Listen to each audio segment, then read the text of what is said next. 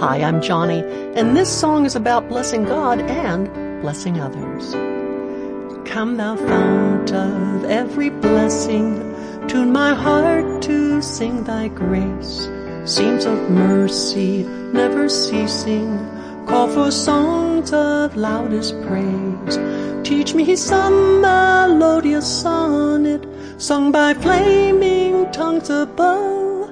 Praise the mount, I'm fixed upon it, mount of thy redeeming love. Oh, God is the fount, isn't he? The wonderful source of every blessing you enjoy. Think of it. Beautiful, bright, sunny days, cool summer showers, peaches and cream, a barbecue with your best friends, freedom of worship, how about that? Blessings of a home that's secure, family that cares, and so much more. And just why does God bless us? Well, that we might thank him for every good gift and that we might pass on those blessings to others. My husband Ken does this with me. He is not so quick with the rebukes and corrections, but he is much quicker with the appreciations and blessings and encouragements, and that ensures that when Ken does criticize me, I always hear it in the larger context of love. Normally, the sting of a rebuke would outweigh everything, but in the face of many previous blessings, I'm able to take his criticisms with a good attitude. To bless others is the very calling of the Christian. It says so in 1 Peter chapter 3, verse 9.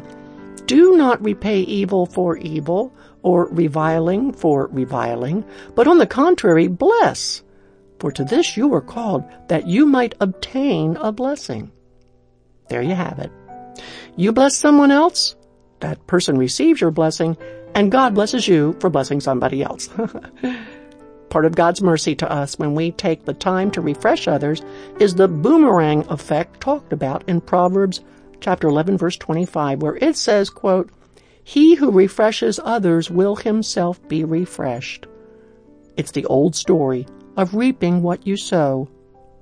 Do you want your relationships to be more refreshing to you? Then find a way to bless others. Bless your husband, your kids, your grandkids, your co-workers, your neighbors, friends at church, and God will in turn refresh your heart. He will bless your life. And before long, what do you know? You'll gain a reputation for being a genuine encourager.